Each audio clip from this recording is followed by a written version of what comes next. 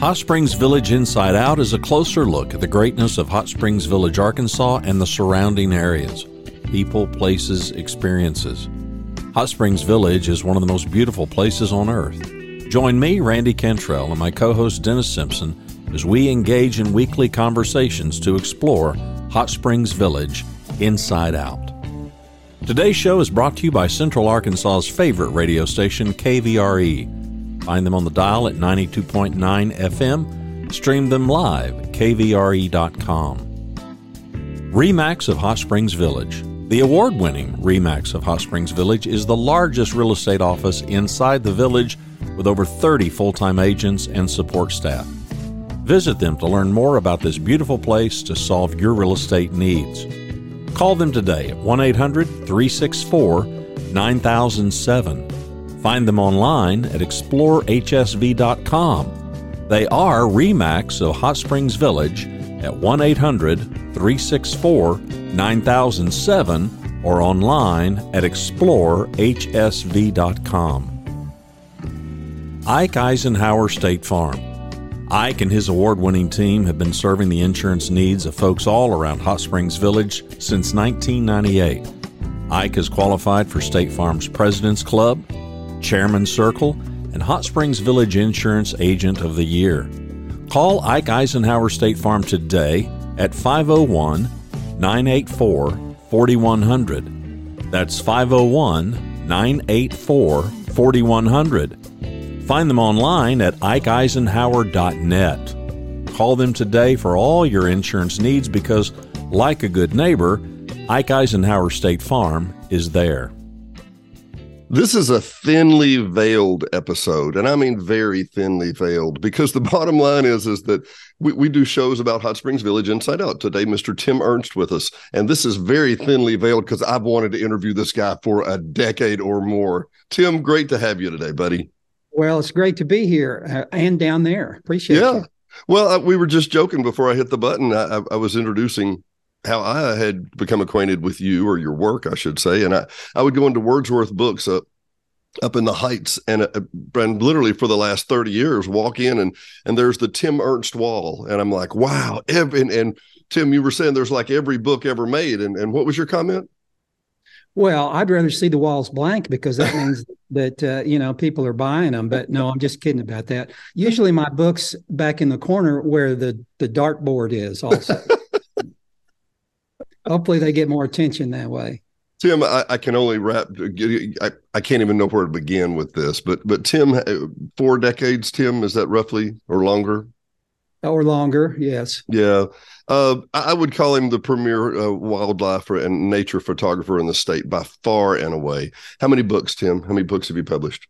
Well, I've got 20 coffee table picture books that I've done. And we've got, 10 or 12 others that are guidebooks, waterfall guidebooks, hiking trail guidebooks, stuff like that. Yeah, I'm going to really try not to nerd out here too, because between the hiking trail books and the photography books, man, anyway, again, thank you.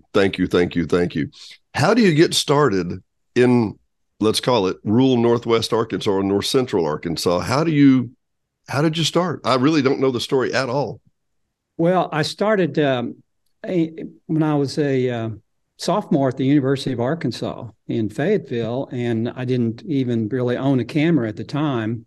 I was an environmental science major, and I was a terrible student. I was one of the worst high school and college students. I just wasn't. I was lazy, basically. I was going to say inattentive or just, yeah. Yeah, and although history in high school was my most favorite class because back in one of the corners, it was very dark and I could go in there and for 45 minutes lay down and sleep and nobody would bother me. But no, I think it was in the spring of my sophomore year at the U of A in 1974, I answered a newspaper ad in the Arkansas Traveler newspaper that said guaranteed profits taking pictures of beautiful women. So are they still hiring for this? Because I was still a teenager, so how could I pass that up? Even though I was petrified of girls, I've always been very shy. Although I had spent the previous summer working for the Forest Service right out of high school, as a cave guide in Blanchard Springs Caverns. And Oh, all you wow. do all day is talk to people and be around people, which was kind of exactly the opposite of, I grew up out in the woods hunting and fishing by myself mostly. At any rate, I answered the ad, and the very next day, I became a professional photographer overnight. That's all it took? That's all it took. And there's a lot of details there, but for the next 5 years, those were my wildlife photographer years. And a lot of people introduced me as a wildlife photographer. And that's true because those 5 years, basically all I did was photograph sorority and fraternity parties. There were a lot of wild, it was a lot of fun. But so let me get this straight. So it was wildlife, but not necessarily outdoors. No, it was indoor wildlife. Indoor wildlife. That's right, yeah. But so you grew up, where were you born in Arkansas? In Fayetteville. Yeah, I was born in Fayetteville and lived there till in my 40s, I guess. Back before there were 250,000 people in that area and more. Exactly. That's right. Yeah. You've seen a lot of changes there, huh? You bet. Yeah. A lot of them for the good. Some of them, growing pains. But. Yeah. Yeah. I don't even know where to begin. Let me hop ahead a little, and then I want to come back if that's okay. I see that we're in your gallery, I'm assuming today, right? And this is a gallery where you're located? Well, we have a gallery in Newton County, just outside of Jasper, and I call it, we're about halfway between the Jasper and Ponca, Buffalo River, and I call it the Greater Low Gap Mount Sherman Metroplex up here. I was going to ask if it was the Metroplex. It encompasses the whole suburban area or urban area of maybe 5,000 people if you put 3 towns together. I think the Jasper population is less than 500, as is the school from K through high school. Yeah. I love when people say they're in Newton County, because I'm like, I know I know where that is, simply because it's Jasper and all outlying areas, and that's right. About how it is, right? Well, for our guest, and we have a lot of people that are going to be watching and listening today, and I really want to share a lot of these photos. Those of you that are just listening on the podcast, you're going to want to go to our YouTube channel, see Tim's shows, see Tim, see the man, and define the Ponca Jasper area, because there's something amazing at Ponca, in my opinion.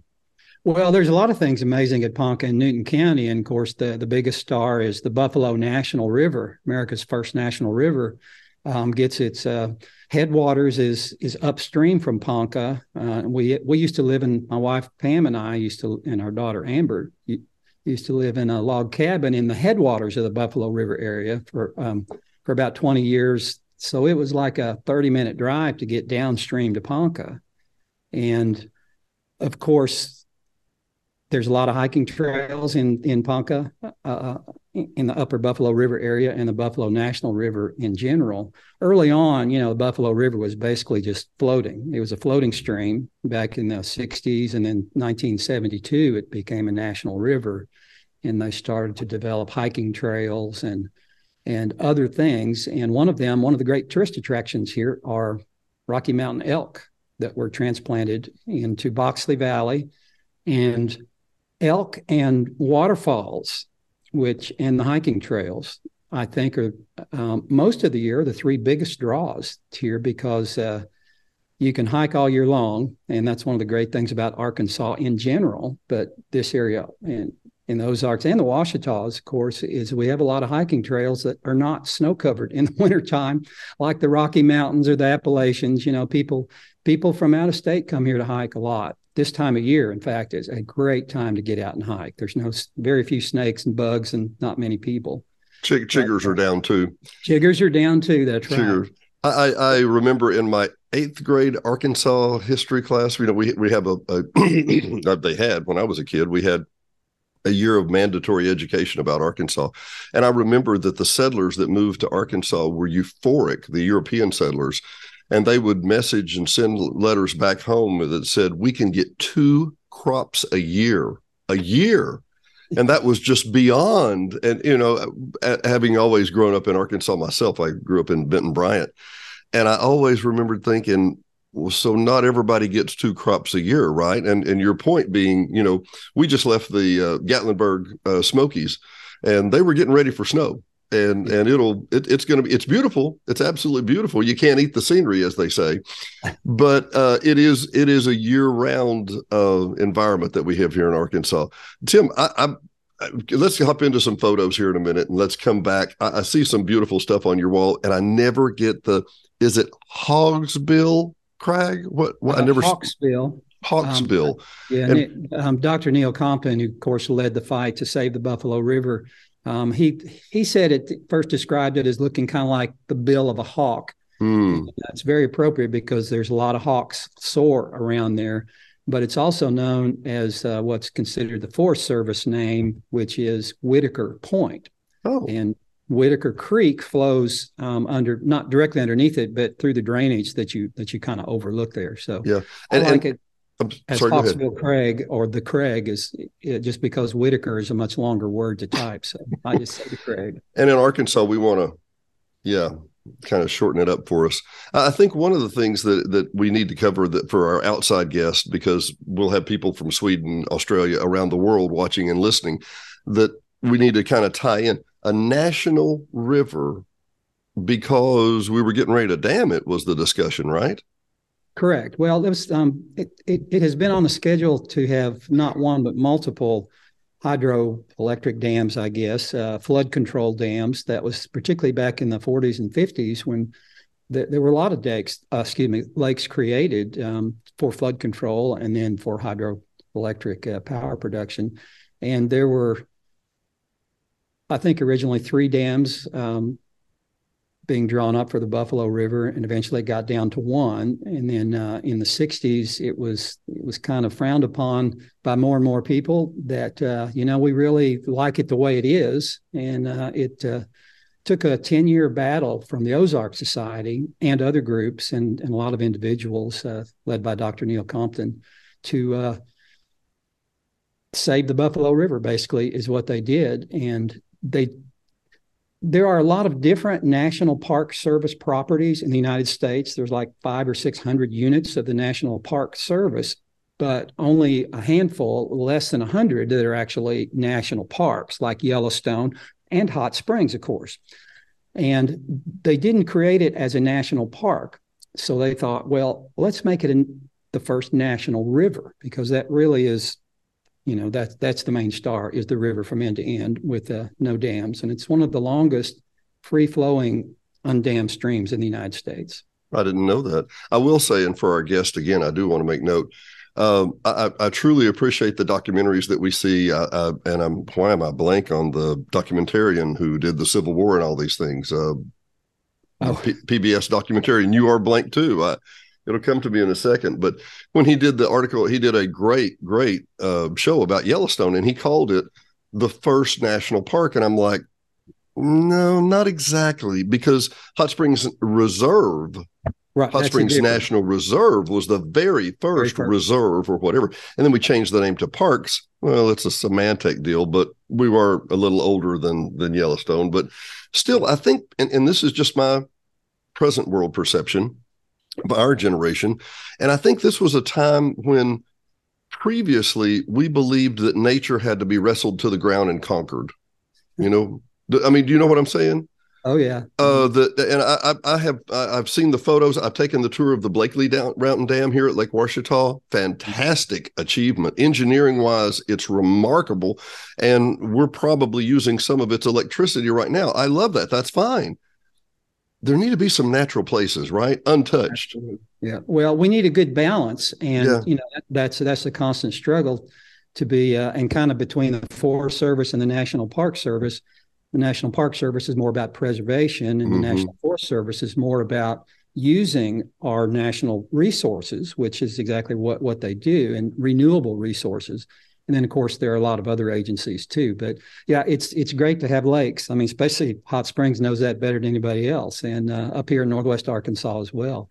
But it's also great to have free-flowing rivers every now and then, and it's great for the economy. It's great for just a lot of things here. Not only the people of Arkansas, but it is a national river. So they.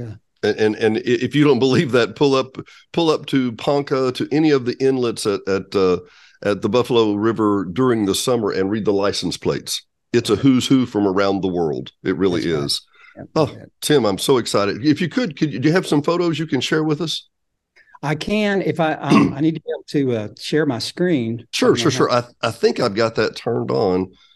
Yeah, I believe I do. I'm going to turn it on multiple just so there's no questions. And I'm apologizing in advance. I'm going to nerd out on some of this, and I'm going to ask f-stop and the saturation and what you do and how you do it and all that, if you don't mind. Oh, sure. You can ask me anything you want, and if I don't know the answer, I'll make something up. I'm good with that too. Okay, we've got your Zoom screen. So if you've got photos there, we're ready to go. Yep, there we go. Okay. Excuse me. Well, there's a couple things that I want to do. One thing I want to do is kind of take you through my webpage, which gets you to a lot of pictures. Well, let me get there first. Tim Ernst, ERNST, right? Correct. .com, timernst.com. And I promise you, if you type in Tim Ernst, you will find Tim Ernst. You're all over the place, buddy. Go ahead, please. Now there's also a body guy, a bodybuilder guy named Tim Ernst that has a lot of books. I saw that guy, and he's all Mr. Atlas kind of thing. Right. That is not me. For a moment, I thought that was you, Tim. I saw that, and I thought, no. I mean, I'm almost 70 now, and I'm in the best physical condition I've been in a long time. But it's not muscle; it's just. So you're just saying you're not Mr. Atlas. If there's a confusion, when in doubt, look at the guy with the hat. Hey, there you go. That's right. Yeah. Okay. I've got to ask, if I can, how did you take this photograph? Oh, this one right here? Oh, yeah, man. What was the exposure on that? 20, 30 minutes? Well, this is actually a double exposure. Okay. Got it. And that's because, and this was actually taken off the back deck of the log cabin where we used to live in the upstream of headwaters of the Buffalo River area. And the Milky Way, we could never have done this picture with film cameras nor early digital cameras. This is just recent in the last 10 or 12 years, we've had digital technology that would allow us to photograph the Milky Way and the landscape. Right. And this is kind of a late season picture for the Milky Way. And the brightest part of it that we photographers love to photograph now is actually below the horizon here, and we can't see it. But this was a spectacularly clear night when I took this photograph, and there was just a hint of moonlight on the landscape here. And this is fog, ground fog that's building up on the Buffalo River. This is the Buffalo River itself. This was our view we woke up to every morning. After this was the nighttime view. But so the landscape is lit by a little bit of moonlight, but it takes like a couple of minute long exposure to get enough light to show the landscape. Whereas the stars, the Milky Way, it's like a 20-second exposure. So that's why it's a double exposure. Exact same scene, one after another, but you have to do it twice in order to get the exposure correct for both the sky and the landscape. I can't hear you. I see you're talking. I'm so sorry. I was going to say, if you would do me a favor, I think it's Control or Command plus, and you can blow up this website just a little bit more so everybody can see this a little better, if you don't mind. And I'll say perfect. Yeah, great. Wonderful. I was going to go back into this real quick. There's a couple of things that people don't understand, and I want you to address these issues, if you would. Don't get me wrong. Who was it? Tyler. I think it was Tyler.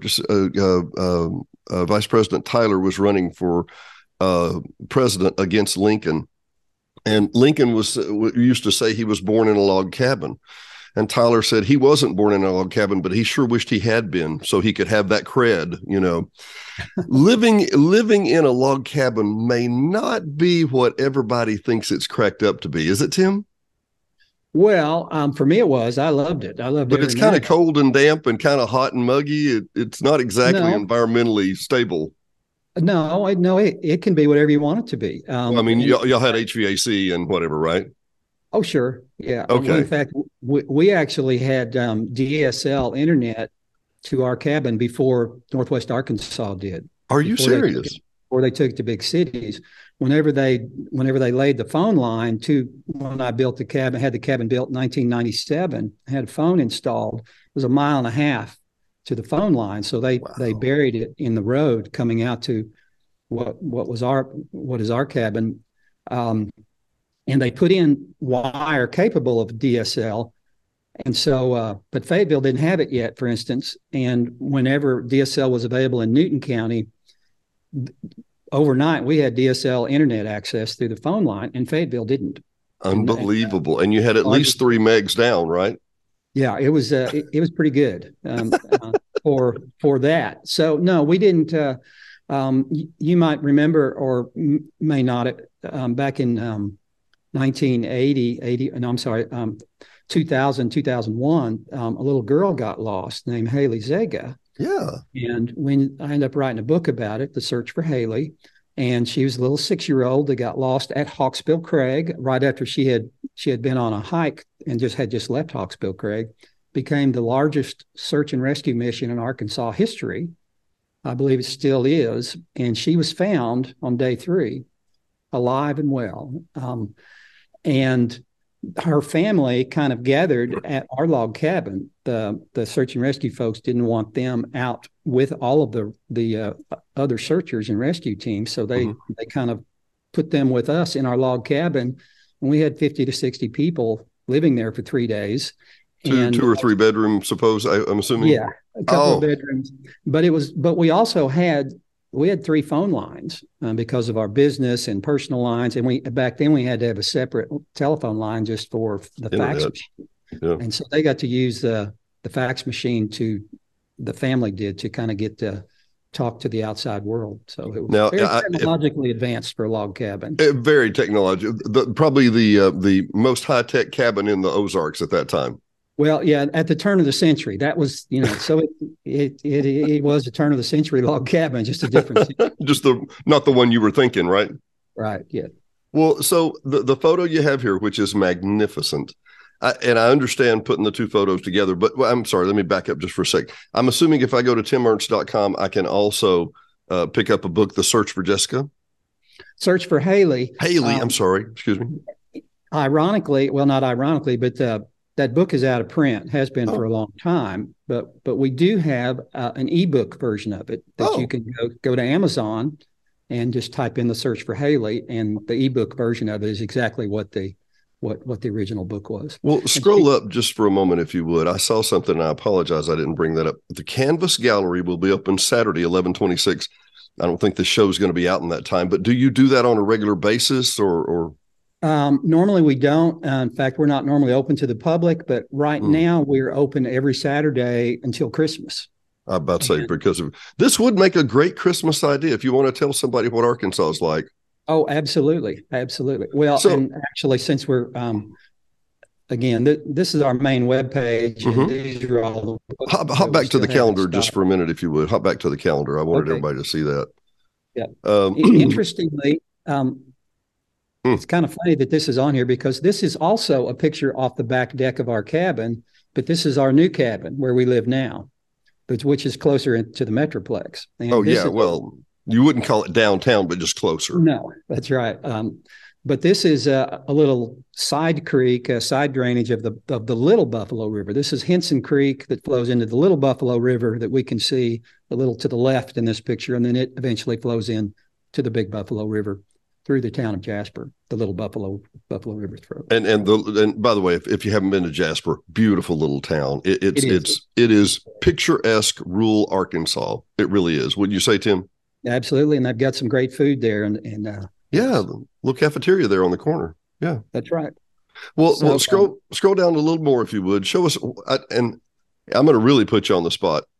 What's your favorite part of Arkansas? Well, the Buffalo River area where I live is, just because this is where I live and I see it every day. And I probably a majority of the photographs that I take from Arkansas are from here, just simply because I love the edges of daylight.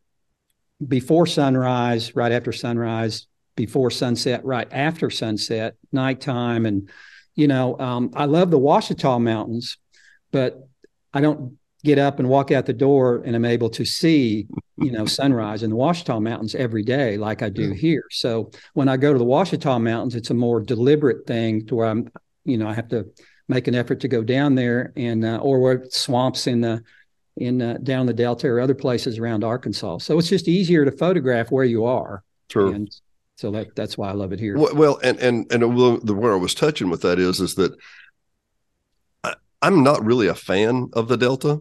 It's a really nice place, but I've seen some of your photos of the Delta. They're magnificent.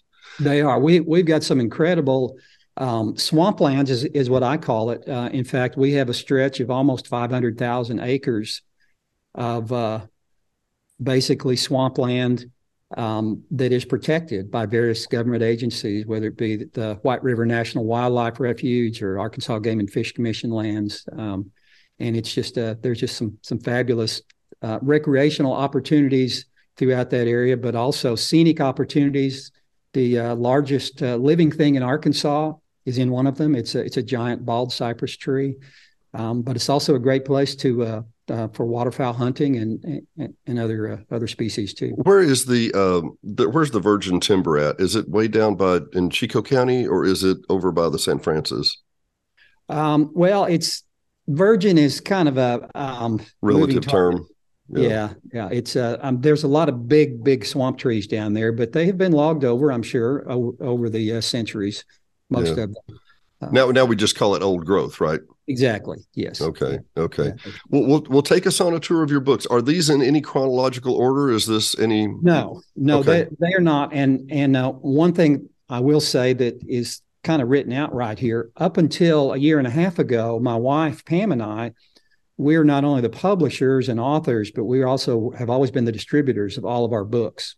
And up until recently, if you have seen or handled or owned any of our books, guidebooks or picture books or calendars or anything, both my wife and I touched them multiple times before they ever got into your hands, because we would have them printed and we would receive them in our warehouse, and then we would stack them. And then whenever somebody would order, we would open the boxes and take them out, and I would autograph them and send them off to either direct to people or direct to bookstores and outdoor stores and visitor centers and stuff. But a year and a half ago, we turned all that process over to the University of Arkansas Press, which is what kind of what they do. They distribute books for other authors. And so we no longer handle the direct day-to-day sales of these books. And all these books I'm getting ready to show you are available still direct at any of your retailers that normally would carry them. Wash Tie Outfitters in Hot Springs, and I think All Things Arkansas in Hot Springs has them, as well as Wordsworth Books that we were talking about before. But you can also get them online, and you can still order them direct from our distributor. And so, just as an example, this is my most recent number 20 picture book, Arkansas Greatest Hits. And this is one that the slide program that I'm doing right now in various cities. And it has pictures that have been published in other picture books of mine. But these are kind of my favorites that I wanted to collect and put into the last book picture book that I'm going to publish. And it was published a couple of years ago. And you say the last picture book? The last picture book. That's right. Yeah. For me, 20 is enough. But just as a quick example, and this is the case of any of the books on this webpage, if you click on them, right, it will go direct to our distributor site so that you can mail order it if you want to. 45 years of wilderness photography, my friend. That's right. And it doesn't really include the 5 years of the wildlife photography. Of the wildlife. Of the wildlife. Wild, yeah. With the air quotes. That's right. Let me, and because I realize I try and keep reminding myself, we're a couple of Arkansas guys, and we're familiar with the woods, and I realize a lot of people aren't. How do I say this? Arkansas used to be the bear state. Right. We were known as the bear state, and then we had to reintroduce bear. Right. And the philosophy, and I've shared this a couple of times on our show, and I don't know how many people really got it, but the Game and Fish used to have has a great magazine that they sent out every quarter, fantastic articles, and it was just very informative. One of the things you had to kind of reverse glean from things is about 100 years ago, we decimated nearly everything. The white-tailed deer. I'm sorry? I said market hunting, it was called. Yeah. Oh, is that what it was? Well, because I mean, I saw pictures from Newport where they were pulling out thousands of fish a day, and pulling out clamshells or little shells to make the buttons for everybody. There was a huge button business there. We basically wiped out the bear, and it's easy to say, wow, well, we had the most successful reintroduction of bear, and we did, but that's because we had already wiped them out. And I think Tim, I think you and I know this photo with the 3 cute bears. That's adorable. That is a 1 in a billion shot, Tim, and you know it and I know it. How did you get that shot? Well, that was actually, and there's a third cub up the tree too. Really? This was shot during a period of time where I was working on my Arkansas wildlife picture book. And it would usually take me a year or two of taking pictures specifically for a book before I would have enough good quality images that I felt like to publish a book. And so I was in wildlife mode for most of that 2 years, and I would go to places where I would hope to find wildlife. And this is one in particular where there was someone I knew that was complaining to me that the bears kept tearing up his deer feeder. I thought, deer feeder, that's where they automatically throw out corn a couple times a day to attract deer. And bear are smart. They're smart enough to sit there and wait for it to go brrr. Bear love corn. That's right. Yeah. So the bears were coming in. It was really a bear feeder. And so it was just a simple matter of setting up a blind with my camera in the vicinity, not right at the feeder, but in the vicinity. And because he had told me he'd photographed on his game cam a dozen or more different bears. So there were a lot of bears using it. So that's how I got this picture. But it took me 2 or 3 days. Well, the other part, how many, what? 2 or 3 days of 2 or 3 days.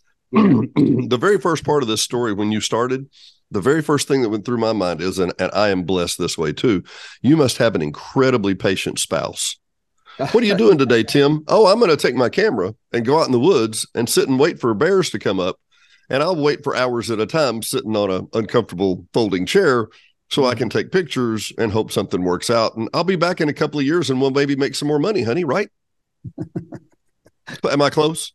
Well, she knew that when I left, not to expect me home anytime soon.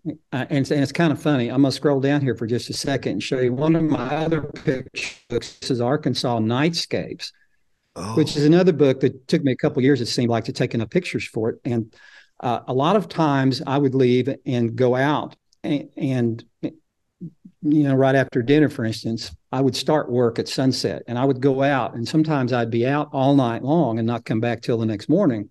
But frequently I would come back in at 2 or 3 o'clock in the morning because I got what I needed that night, and I would sneak back in. And more than once, she would wake up in the morning or in the middle of the night after I had come in, and she would look over, and I would still have a headlamp that was turned on my head. And I never noticed it because it's actually, we use a very dim light, red light, single. And so she just, and the first time, I'm sure it kind of moved her a little bit, and she was wondering what the heck was going on. But, after 40 or 50 times of your husband coming home and crawling in bed with his red headlamp on, you get used to it. Mm-hmm. And him telling you he's been photographing wildlife. That's right. Right. Yeah. I bet she was happy when you left the indoor wildlife and went to the outdoor wildlife. Well, that was long before I met her. Well, good. Yeah.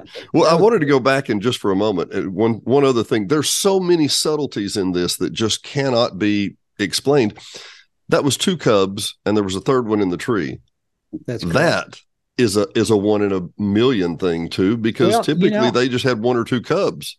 I used to think so. Really? But that's not really the case. They're in fact, the 2 years that we were working on that I was working on this book, we saw not 1 but 4 sets of triplets. Really? And different ones. And 2 of them we were sitting on the back deck of our log cabin, and there's a small meadow down below it. And literally Mama would come walking through the meadow, and there were 3 cubs, and they would just kind of feed around, and then they would eventually kind of graze on off back into the woods. And over the course of the summertime, that happened twice. And it was two different sets of bears because the cubs frequently are different colors. There's I've seen like three different colors of bears in Arkansas. There's the very coal black. Sometimes it's so black it's blue. Yeah. And then there's what we call a cinnamon color, which is kind of this. That's kind of what this middle one is right here. Almost looks like a grizzly bear, brown bear type. And then there's some that are what we call a blonde phase or blondies, and they're really light. But they're all black bears. It's the only species we have in Arkansas, and that's the way they are for life. So that's how we knew they were different sets of bears. And we also saw one that had 4 cubs. I didn't get any pictures of it, but yeah. Well, so let me go in just a little deeper here. Is this the Cossatot in the middle? No, this one right here is actually Kings River up here in Kings River Falls. And it's kind of funny. Every picture that of mine that published, it seems like there's a story that goes along with it, which if you ever come to one of my slide programs, that can be a very long, drawn out process because I don't mean to jump away, but I'm going to jump away for just a second. Sure, no problem at all. No problem at all. Here's all the pictures that are in my newest picture book. Oh, man. And there is I forgot what I was talking about. But no, you were talking about a story behind every picture. Yeah, the picture of this young lady in the whoops, I'm sorry. No problem. This was a setup shot. I had been to this waterfall several times, and I was working on this hiking trail guidebook, and I went to it. It was a very early day in April. The springtime was just coming out, but it was pretty chilly. It was early morning, and I was taking pictures of this, and I thought, oh man, I need a person in it. I don't normally have people in my pictures. And tell the nice people why. For scale, right? For scale, yes, helps quite a bit, and sometimes basically helps sell the book. And and like this one, the Day Hikes guidebook that my wife Pam and her young daughter Amber, who was only 7, I think, when this picture was taken, they're the ones that wrote this book. Really? And actually, Amber, a story about this. Just yesterday, she's almost 30 now, and she and her boyfriend left before sunrise. I don't know where she got that from. No idea. Hiked to the bottom of the Grand Canyon yesterday morning, and then hiked back out again. 20-mile trip. Wasn't it a little chilly to the bottom? It was 11 degrees when they started yesterday morning. And they got to the Colorado River at the bottom, and then it was back up to like 30 when they got back out. Oh, balmy by the time they got back. Exactly. To daylight. Yes, that's right. But I had recently met this girl who's a cousin of a friend of mine, and I was single back then, and she was actually a freeze model part-time at the mall, which that's part of what she did was, she was in, got dressed up in whatever clothes and stood in the window at the mall. And when you walked by, I think that's a whole art form now, but back then. Yeah. And so I drove back home, called her and said, is there any way you could come out and take a picture? I mean, I had literally only met her for a few minutes through this guy. And she said, sure. And so we met and went out there. And the reason that she works for that she works very well for this picture was a multi-second exposure to get the water blurred. And I wanted a person in it, and it needed to be somebody who could hold very still. Very, very still. Yes. Freeze model worked perfect. And the one to the left, I'm assuming, is Mather Falls, but I could be wrong. This is actually over in Heber Springs. This is people call it different things, but it's in the Bridal Veil Falls complex over at Heber Springs. Right, kind of a triplex, yeah. Yeah, I started putting people in pictures for scale in 2002 when I came out with the Arkansas Waterfalls Guidebook, which is far and away our biggest selling book of any kind. And to me, it just seemed it was very easy. I mean, just made the picture of the waterfall much more valuable if you had a person in it. And so almost all the pictures in this guidebook, which there's there's a couple of hundred different waterfalls in it now. Excuse me, have a person in it. Most of them are me because I was alone most of the time when I did these. And in the early days, I only had 10 seconds to trip the shutter of the camera and run, get into the picture and pose. How long were the exposures? 2 or 3 seconds? Yes. So I was kind of a freeze model too, but in this case, it didn't matter if my face was blurred a little bit. It was just because I'm very small. It's just for the scale. But a lot of times I would get there and go back and look at the camera, see what it had taken, because this was all digital, and I wasn't in the picture. I fell before that, or I didn't get there fast enough, or whatever. So yes, that's.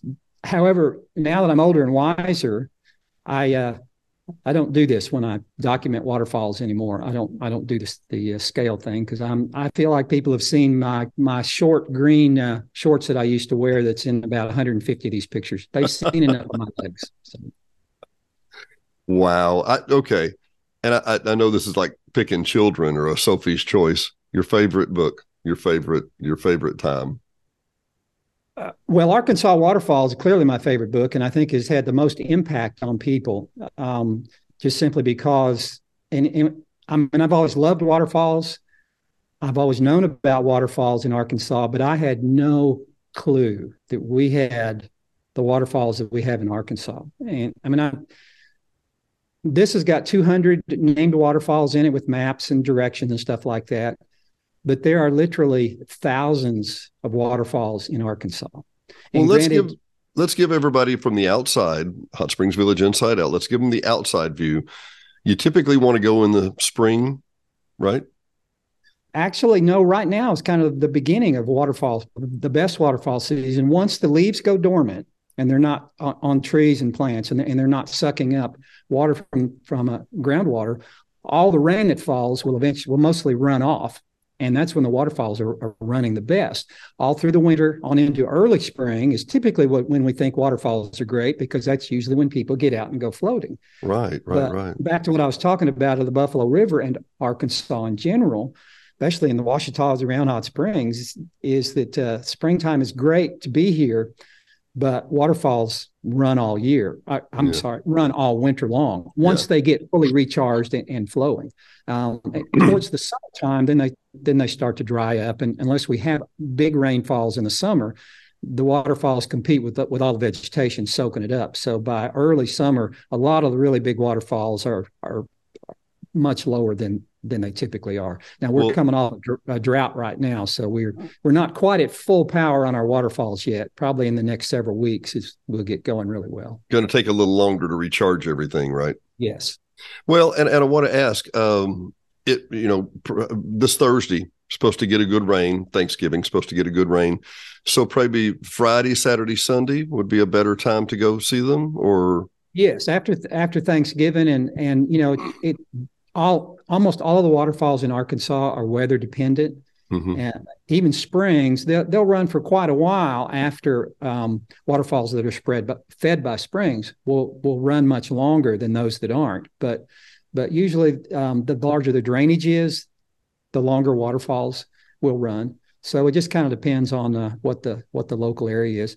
There's a really neat hiking trail just outside of Hot Springs Village at Lake Catherine State Park that's got a short, easy trail that goes to a waterfall, and I think it's Falls Creek Falls. And there's you can go any direction from Hot Springs and see some waterfalls. I wanted to mention also, when we've talked about the lakes here in Hot Springs, and I think from an outside view, it's hard to see really the layers of protection. Just over my shoulder is 1.7 million acres of national forest that runs roughly from 20 miles west of Little Rock to 65 miles into Oklahoma. Well, it's this huge band, and you think, number one, it's a monolith, and it is not. There are private areas inside there. But like, for example, Lake Ouachita. Well, Lake Ouachita is 40,000 acres, and it has a buffer all the way around it that's run by the Corps of Engineers, so you can't build right on that lake. All the governmental agencies, which I think most people just think governmental agencies are I'm sorry, the term comes to buffoons is what most people think, but they know what they're doing for the most part, and they work together in an incredibly seamless way, if you know what I mean. Mm-hmm. Yes, and Lake Ouachita is a shining example of one of Arkansas's most beautiful states and most beautiful lakes. And of course, I love all the islands in it. Oh, nearly 200. Yeah, it's great. But there's a lot of opportunities, of course, for boating, but also for hiking with the hiking trails at Lake Ouachita State Park and the Lovett Trail now that is along I guess the southern part of Lake Ouachita, and then of course the Ouachita National Recreation Trail, which is the longest hiking trail in Arkansas, starts in Oklahoma at the end, the western end of the Ouachita National Forest, and goes all the way to Pinnacle Mountain, just outside of Little Rock. But I also, I've always wanted to live on the water, and I would love to have a house in Hot Springs Village or in Hot Springs on one of the lakes down there. And yeah, exactly. So, I have some cousins, two different cousins of mine who both of them asked me, they're wanting a winter home. And one of them lived on an island in Florida, and they just loved it there. But they wanted to be closer to their original home in Minnesota, and they were looking at Arkansas. They always used to make fun of me because I was a hillbilly, truly, whenever I would come up to visit them in Minnesota every summer. And they wanted to know, they've seen these lists of places to live in Arkansas. And they said, where would you live? And I said, Hot Springs Village.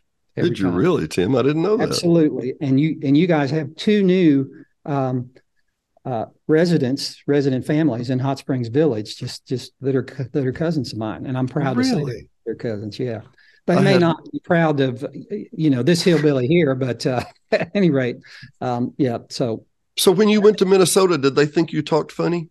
Absolutely, and I knew they did. Well, I mean, obviously they did. I mean, there's without any question there. But yeah. Before we get away from it, I want to show you. I want to answer the second half of your question. I love all the picture books, all 20 of them, and the pictures in them are all favorites of mine. But this one is probably my most favorite picture book, and it's one of only 2 out of the 20 that I've done where there are pictures that are not from Arkansas. Of course, you cut me open, I'll bleed Arkansas. That's who I am first and foremost. Yeah. But I've spent a lot of the last 45 years taking pictures elsewhere. And there's a chapter in this book about Colorado, and one on Iceland, and one on Yellowstone in the wintertime and stuff like that. So it's my most favorite picture book. And let's come back to that just for a minute. The Arkansas nightscapes and the quality of light. Number one, I know there's a lot involved to do what you're doing there with that, but what a lot of people don't understand is the golden hour in the morning and the evening. The sun is crossing through the atmosphere. There's more atmosphere for it to cross through as strikes the atmosphere, and you get this just golden Mediterranean type look, right? Yeah, sometimes more than others. It can vary quite a bit, and I mentioned earlier that I love photographing at the edges of daylight. Mm-hmm. And sunset's a perfect example. Most people go out and they want to see the sunset, they photograph the sunset, and they pack up and leave. After they leave, that's when I like to show up. And because that's when sometimes 30 minutes, even an hour after sunset, layers of clouds way up in the sky, eventually the sun hits them and light up. And it's just, really, this picture of Mount Hood in Oregon, I was standing chest deep in a lake. Really? When I took this picture, and was being almost eaten alive by mosquitoes. In fact, while I was waiting for this scene to happen, for the sun to go down and the sky to light up, I literally was sunk because I didn't have any insect repellent, and I sunk down with my nose stuck up kind of out of the water to keep the mosquitoes from biting, because they were ferocious. And then I would rise up out of the water, and then it would ripple across this lake. So I had to stand there perfectly still without moving. My camera's on a tripod just right above the water, and kind of wait for this to happen. But this was probably 25, 30 minutes after sunset. Well, a lot of people call that the second sunset. There you go. And in the long summer that we love the long summer here. And a couple of things other people for the outside that you don't know, some of the things that are implied here. 1.8 million acres, 1.78 million acres right here behind us. Well, of that, 250,000 of that is absolute wilderness, no roads, no motor cars, not a single luxury kind of thing, right? That's correct. That pristine darkness is the only way you get these shots. Now, you can overexpose and whatever, but you say, well, why don't I see the Milky Way at my house? You live in a town. You live in a city, right? That's true. Milky Way does take dark skies. And by the way, the Buffalo River up here where we live is an international dark sky park now. Oh, really? Yes. And yeah, I mean, there are places in Ouachita that are just as dark. Yeah. So, yeah. Yeah. Yeah, and I was also going to note we'll have the sun go down, and just you say, well, the sun goes down, and I have people that'll come out and go, oh, it's a beautiful day. This is going to make a great sunset, not a cloud in the sky, and I'm like, no, you're going to want clouds for a great sunset. That's right. That's by the way, speaking of Hot Springs Village and dark sky, just 2 weeks ago, I was sitting on my cousins with the new house, just moved there last year on their back deck, and we could see there was not a view of the Milky Way, but we could see stars like Cassiopeia was one of the main constellations, and it was shining bright. So Hot Springs Village is it's got some good nighttime sky viewing. I'm sorry. And I want to just a techno note to throw in there real quick. And I'm assuming you're an Apple guy. The Google Sky View, and I'm sure Apple has a similar product too, but if you've never loaded the Sky View, it is remarkable. It's basically an app you can put on your phone. It overlays over your camera where the stars are. So you turn on your camera at night, point it up at the sky, and it'll say, okay, here's the North Star, here's, whatever. And as you spin around, you can literally look beneath you and see what the Southern Hemisphere is seeing at the same time. Right. Fascinating product. Tell me more. You had, scroll down just a little further, if you would. Where's the photo you had? And if you just want to have any you want to highlight, I'm thinking about the photo that you have of the fox getting a drink by the water. That is one of the most beautiful pictures, and I want to hear the story about that, if you would. Well, and that will, okay. That was a healthy little red fox, by the way. Yes, it was. I'm going to take you back to, so this is my main page, web page, and you can order all the books by scrolling down just like we did a second ago, or get them from your local store. But right up here, there's a link to online photo galleries. Okay. And if you click on that, that takes you to a different website that has literally thousands of pictures of mine. And one of the things that it has is all of my recent picture books. And if you click on one, like Arkansas Wildlife, right, all the pictures that are inside that book will come up. Oh, wow. And so this kind of gives you a preview of it. Oh, and my goodness. While this book is no longer in print, but there may still be some bookstores that have it. But sure. I'm scrolling down here to see if I can find the one. There's a red fox, and there's okay, I didn't get that picture in this book, but there is but this just gives you an idea of, you can go look at lots of different pictures and see what they are inside the book. Well, I want to mention the two that I seem most iconic that I've seen of yours is the picture of the elk looking down on your it's a higher shot looking down on Boxley Valley with the elk. That is just, oh my goodness, time just stands still, it seems to, at that time. Looking down on the elk? Yeah, I thought you did, or maybe across. In my mind, you know how you can't remember things like that. Oh yeah, I know. I've taken lots of elk pictures. This is the most popular elk picture of mine. Really? Yeah. And they were reintroduced in the late 90s? Something like that, yes. And have frankly flourished. A tremendous success. This is the one that you're asking about. That's the one. That's the one. Well, you actually have one where he's dipping down, taking a drink of water, and oh my goodness, that's what how long did this take to shoot this picture?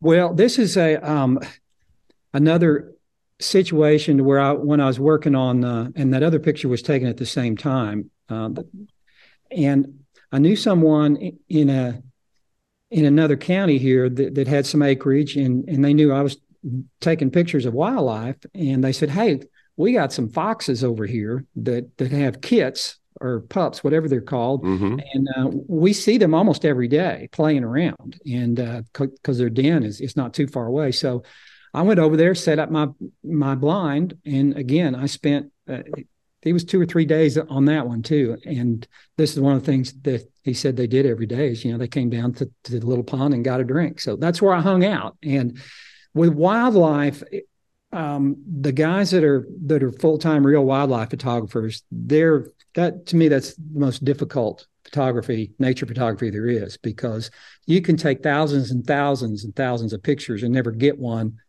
of moving animals that is perfect or that is really good. So you have to, because you got to get the eyes in focus, and you got to get not only great light, which is what I love, but you have to get the expression of the animal. And wildlife, of course, they're usually moving around. Absolutely. And I tell you what's amazing to me, I see what you've got going on here, and this is absolutely stunning. You see, you sit for 2 or 3 days to get a good photo, right? Sometimes, what happens if after two? Wildlife. Well, I was going to say, well, have you sat someplace 2 or 3 days and got nothing? Oh, absolutely, yes. Most of the time. Lord. Oh, yes. My Lord. Well, and there's a lot of times, just last month, and this is not wildlife, but I left here in the dark, driving over to where I used to live, Hawksbill Craig, and hiked down there in the dark. Kind of as it was getting light. It rained all night, and it was the peak of fall color. And I had wanted to get a fall color picture of Hawksbill Craig, which I'd been there photographing literally hundreds of times. And this was the picture that I wanted to get another version of. And this is one that I took a number of years ago, but it seemed like conditions were going to be good for this kind of a picture, because at about just after daylight, the clouds were going to start breaking up and moving back and forth. And that's what was happening when I took this picture. But I stood there for 3 hours, and the clouds started to break up just a little bit, but they never did this. I call these God beams, and the God beams never happened that day. But that's fantastic. That is fantastic. Hung around a while, and I didn't get a picture of Hawksbill Craig, but I did get this picture. And this was on the trail to Hawksbill Craig, and this was in between the raindrops. And this is a picture that I've taken many times, but I've been back there many times to photograph it, but I never got it quite like this. So curly willow?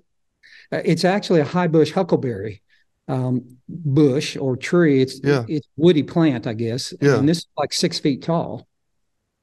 But they used to call it farkleberry bush is another name. Yeah, I've heard the term, yeah.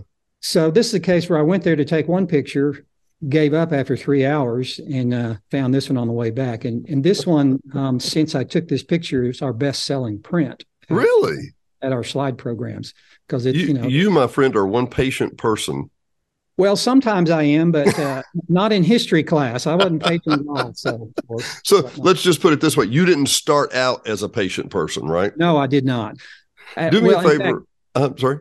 I was going to say, even because I grew up hunting, and even at 7 years old, I used to go to deer camp with my dad and brothers. And back then, I spent a lot of time. I would literally get up in the morning and with my rifle that I could hardly lift. It was so heavy. It was just a big old World War II rifle, 8mm Mauser rifle. And I would just head out in the woods, and I would drag that gun around all day.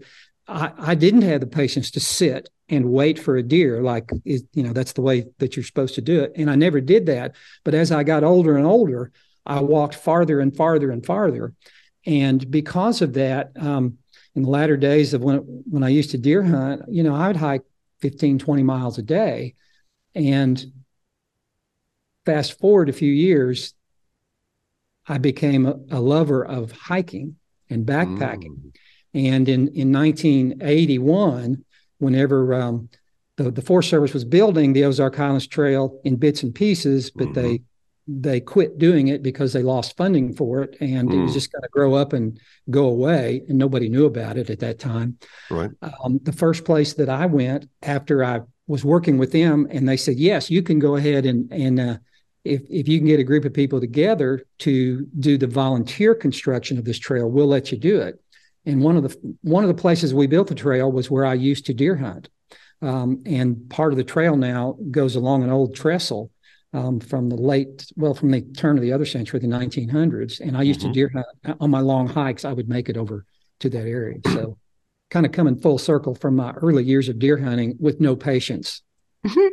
I'm tickled because in our society, and look, I'm happy we have technology. I get to meet you. We get to email. This is wonderful. But I think that the joy of hiking, I'm hoping it's making a resurgence, because there's something about having life happen at roughly 2.5 miles an hour. You know what I mean? Oh yeah. When Diane and I turn a corner in the national forest and there's a mama bear and two cubs, and the mama bear won't run away like she's prone to do. And I'm like, why isn't she going anywhere? And then two cubs burst out of the woods going, "We're coming, mama, we're coming, we're coming." You can't fast forward your DVR to that point in life. No, got to be there. Got to be there. And it takes time to get there, and it takes time to get back. And yeah, do me a favor here. And Tim, 2 questions. Number 1, would you possibly please come back sometime? Oh, sure. My time's cheap. I can talk for a long time. Well, I'll tell you what, if you'll come back, we'll promote your books again. How about that? Sounds good. And calendars.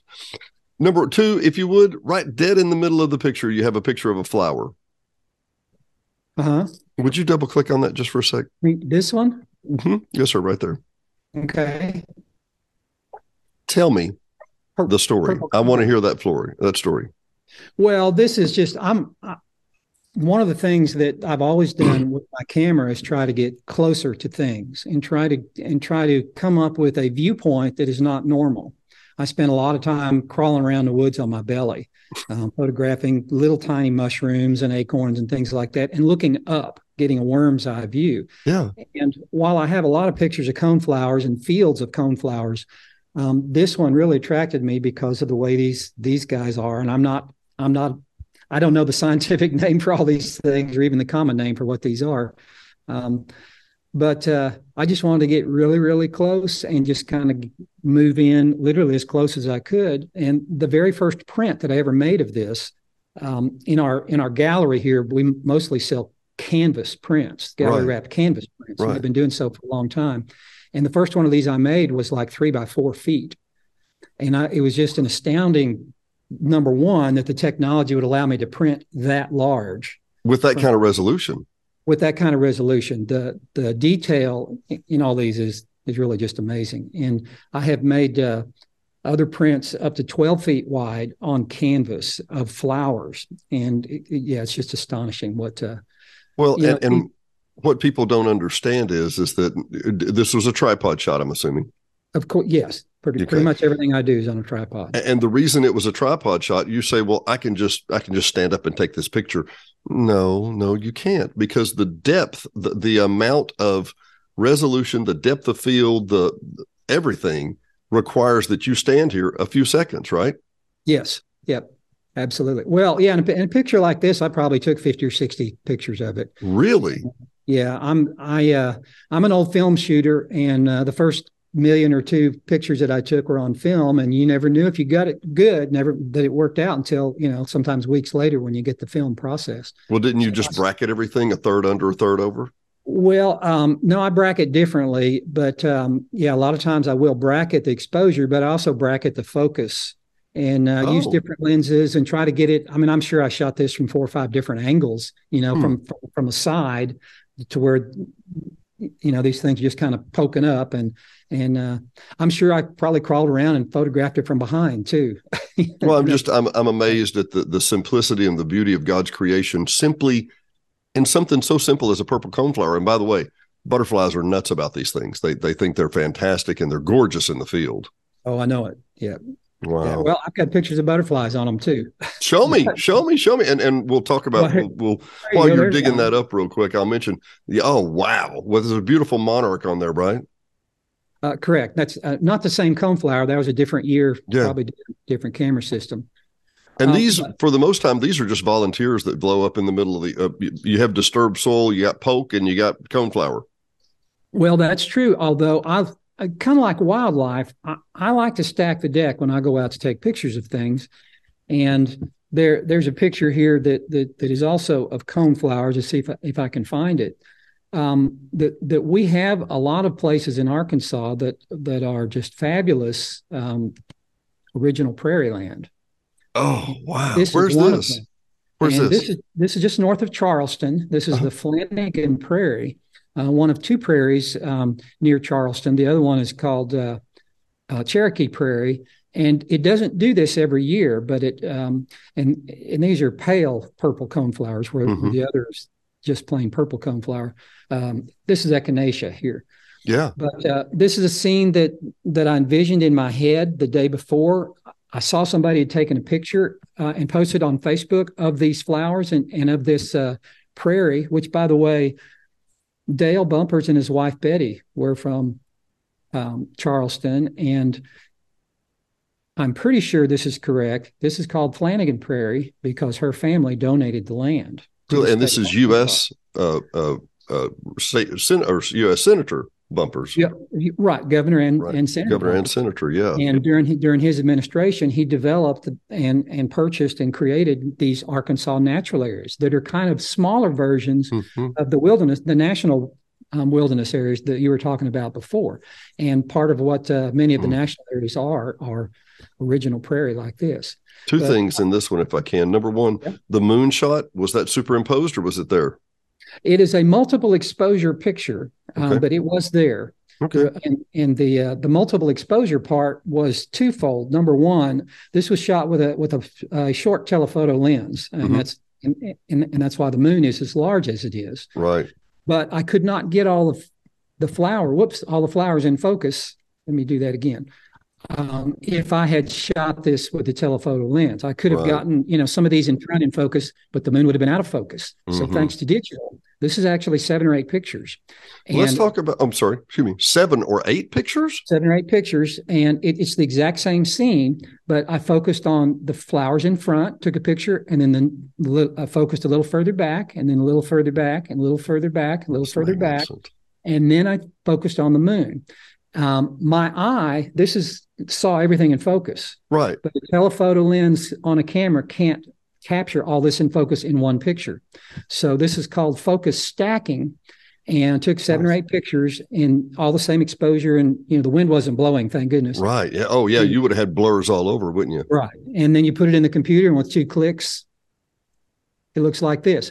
And so people ask me, do you use Photoshop? And yes, when you shoot digitally, you have to use Photoshop. But I also try to make things like what I saw them. And in this case, I could not have captured it with the camera. As I've said many times, sometimes it doesn't fit on film or CCDs or whatever. And I want to bring up something here real quick, just because I know there's a depth across here. This is echinacea. And what exactly do we use echinacea for? Well, it's a very healthy plant, and I'm sure there's a long list of things that it's used for. It's an antidepressant. It's a antibacterial. This was the natives' go-to plant. And you're thinking, well, it's a pretty coneflower. I'm like, it's a lot more than a coneflower. This was the drugstore for these people. Exactly. Something else along that same line is, waterfalls. It turns out they produce, I think it's negative ions. Oh, they do.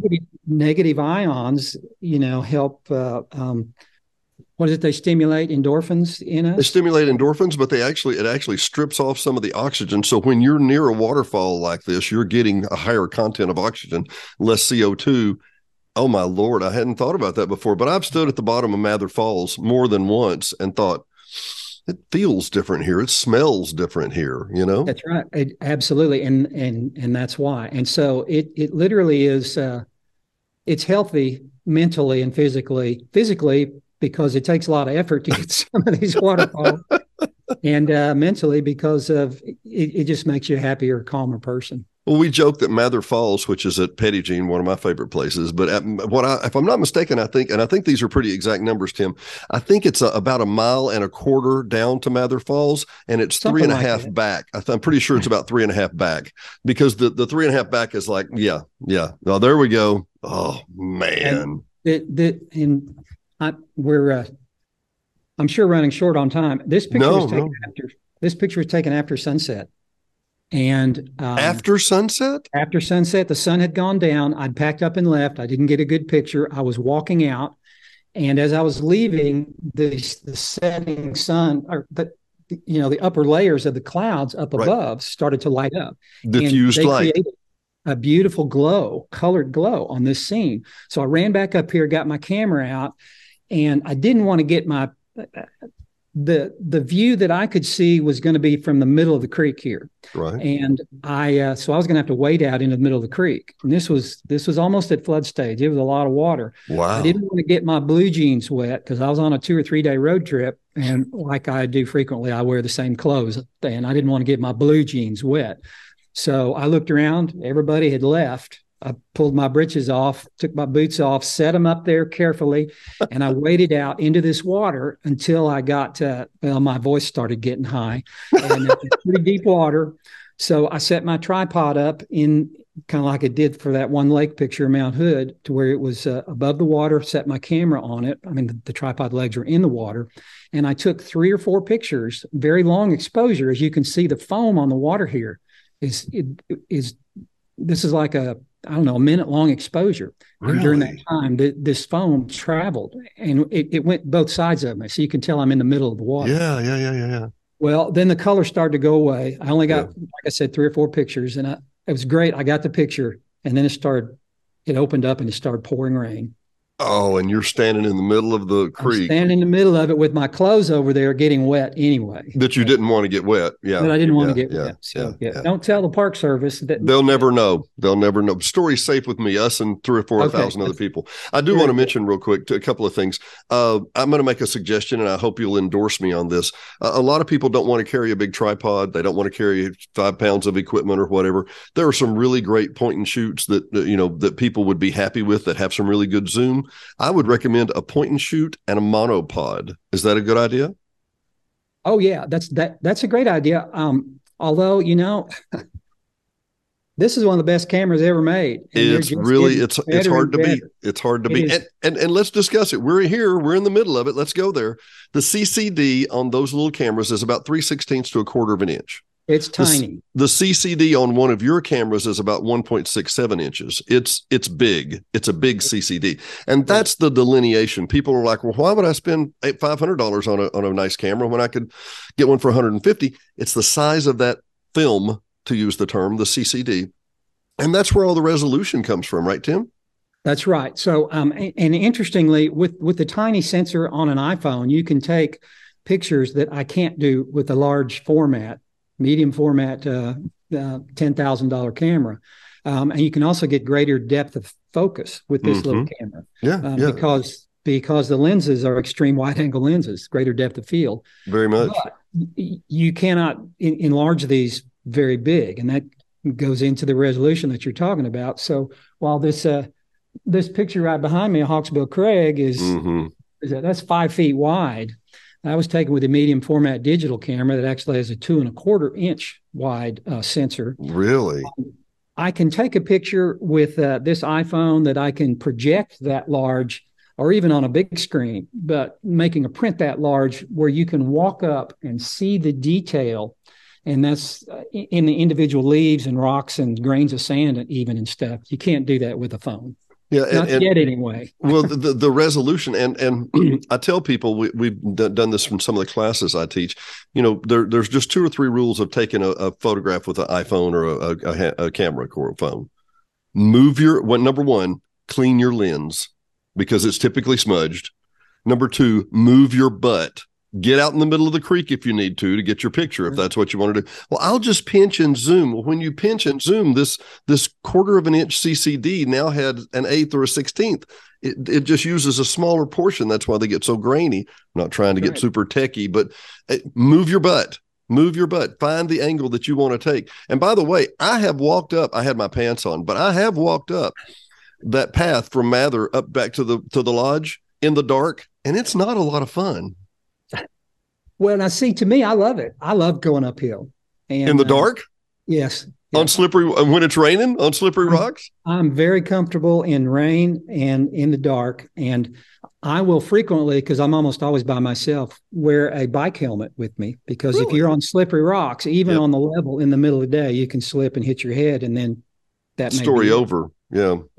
So I'm much more careful in the dark and when it's slippery and whatnot. In fact, these days I also wear the brand name of what I wear are Yak Tracks, which is kind of expandable things that you put on the soles of your boots if I'm going to be crossing streams or going onto wet, slippery rocks, particularly if I'm taking pictures of waterfalls, and they do great. They're designed for ice and snow, but they work great on slippery rocks, and they don't weigh very much. So I've seen those and heard of them. I didn't realize that is a great idea for you're going to be. And when you're going to do a waterfall, you will be in the water. You will be on wet rocks, wet, slippery rocks. A lot of times that's where the best view is from. That's for sure. Really? Yeah. Well, I tell you what, we're going to have to wrap it up. I appreciate you. And I thank you so much, Tim. We'll get this packed up and sent to you and let you see a copy. For Hot Springs Village Inside Out, I'm Dennis Simpson. He's Tim Ernst, the all-weather photographer man. And we will talk to you next time. Thanks, Tim. Thanks a lot. Appreciate being here. Thanks for watching and listening to Hot Springs Village Inside Out, a weekly podcast starring Hot Springs Village, Arkansas. Visit the website at hotspringsvillageinsideout.com.